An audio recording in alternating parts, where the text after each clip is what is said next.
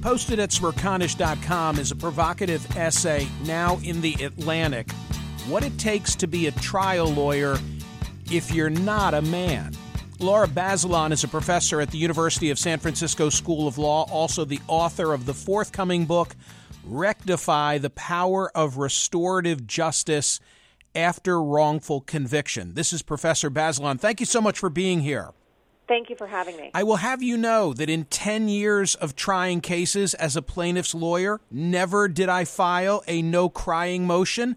In fact, I'd never even heard of a no-crying motion until I read your piece.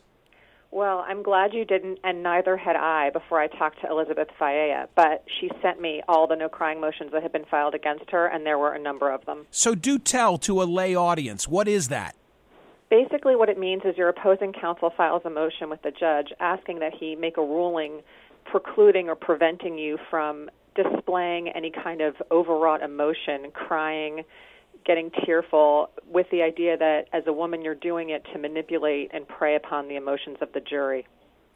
Is this something that is more common than either of us realized? I don't know. I think with this particular litigator, Elizabeth Faella, she's incredibly successful. She's one of the top 100 plaintiffs' lawyers in the country.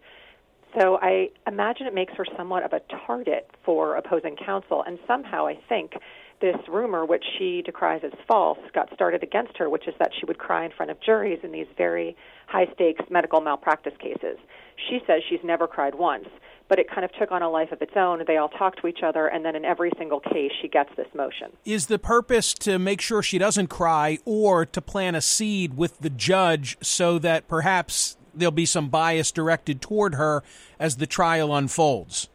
I think it's twofold. So if you ask the lawyer in this particular case, David Doyle, he was very clear that he believed that it was a righteous motion and he was justified in filing it. But if you ask Elizabeth Faella, what she says is it's designed to do exactly what you said, which is instill doubt in the judge about her competence, about her ability to be sort of honest and forthright, and really plant the seed that she's actually somewhat manipulative. So, Professor, in 2016, for the first time, more women admitted to law school than men, so perhaps the trend I'm about to identify will change, but you say you'd never know it from those who show up and actually litigate cases. I think that's right, and there are a number of reasons for why, as women go on in their careers, you see fewer and fewer of them at the top ranks of law firms, even at the top ranks of prosecutor and public defender offices where you are in the courtroom trying cases. I do hope that now that women are, as you say, for the first time, the majority of graduating students and perhaps ultimately are going to take their rightful place and have an equal number of seats at the table, we will see a change. But for women like me, now going well into my second decade of practice, I have to tell you that it has not changed that much. Is it that women don't get into the courtroom or they don't get to litigate on the civil side, the big ticket cases, or on the criminal side, the death cases, those that carry the risk of a great punishment? So on the civil side, I think you're exactly right that a lot of times they are sidelined. And it may be because the defendant who has deep pockets tells the law firm, what I really want is a strong man, and there's a signal sent there, whether it's overt or covert, that keeps many of them sidelined. I think in the realm of public defense and prosecution, where it's a more level playing field, I've talked to a number of prosecutors who have told me, for whatever reason, it seems that in their offices, for example, a lot of the women end up in the family law unit or in the sex crimes unit, and that when you look towards, say, the homicide unit, it's overwhelmingly dominated by men.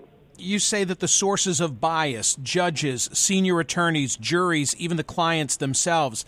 I have often said, in fact, I've had this conversation with my colleague here on radio, that in my experience of trying cases, women could be very difficult judges of other women. In other words, I wonder if some of the bias is female on female. I think that is also true. So, for example, there's a story in the piece about this extremely successful litigator, Kyla Baldwin, who has this rule where she always wears heels in front of the jury, and she had tendinitis and she was wearing flats.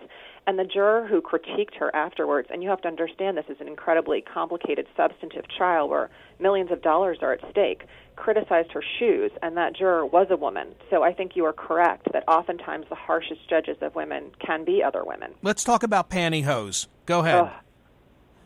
Yes.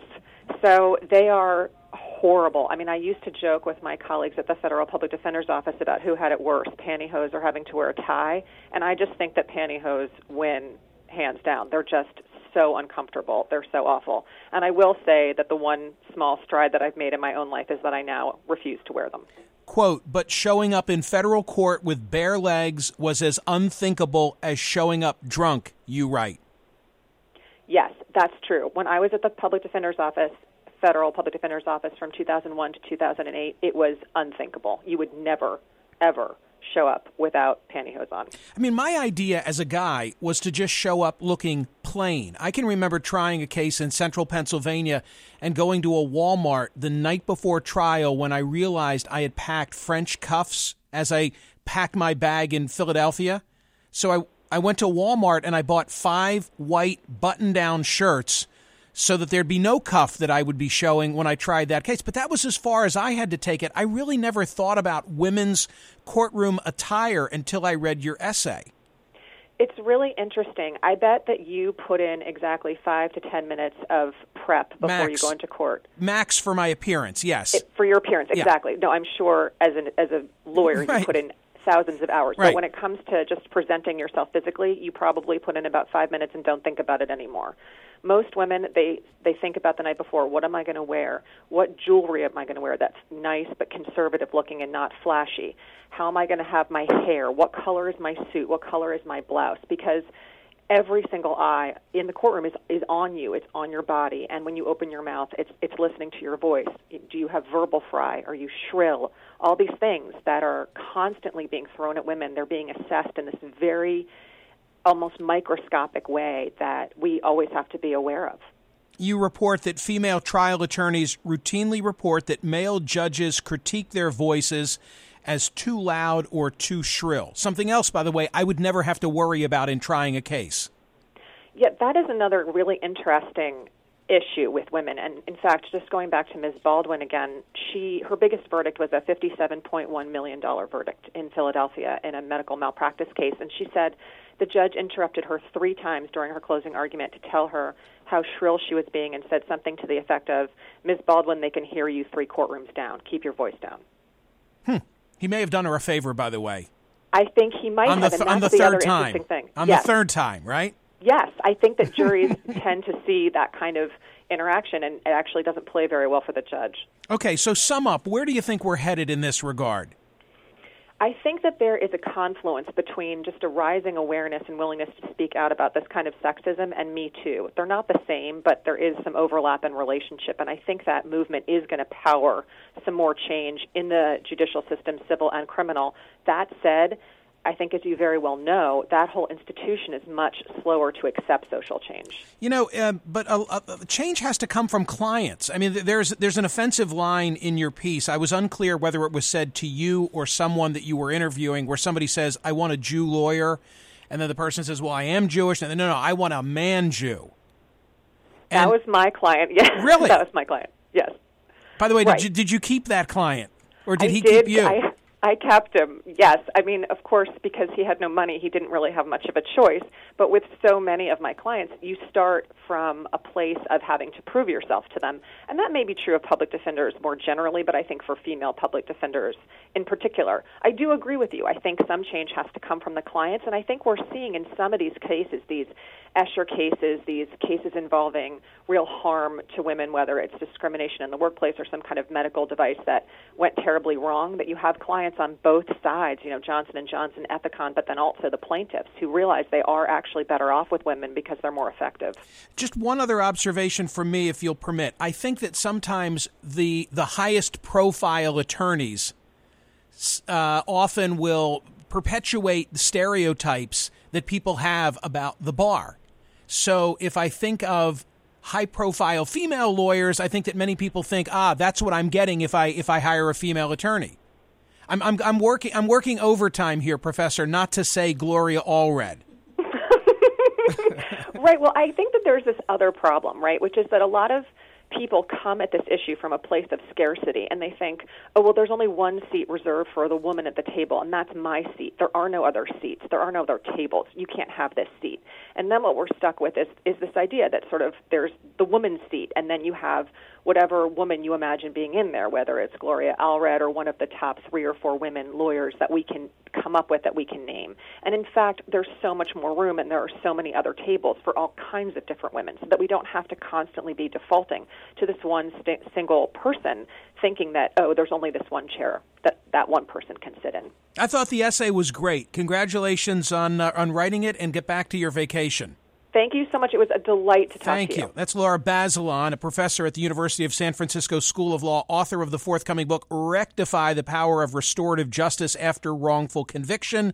The essay from The Atlantic, What It Takes to Be a Trial Lawyer If You're Not a Man. TC, would you be loath to hire a woman to represent your interests? I'd hire her any day of the week. Oh, my goodness. That's right. I liked her very much. No. I would hire a woman in a second. Of course. It would have, but it is incredible to me, and it doesn't surprise me, because in our line of work, TV more than radio, a woman has to think about every single thing they do. I mean, think about the hair and makeup and clothes and shade and cut and underwear. I mean, you have to make sure nothing bulges. I mean, everything matters when you're a woman, and it's just fascinating to me. I really hadn't thought about the difference in appearance prep time. Right.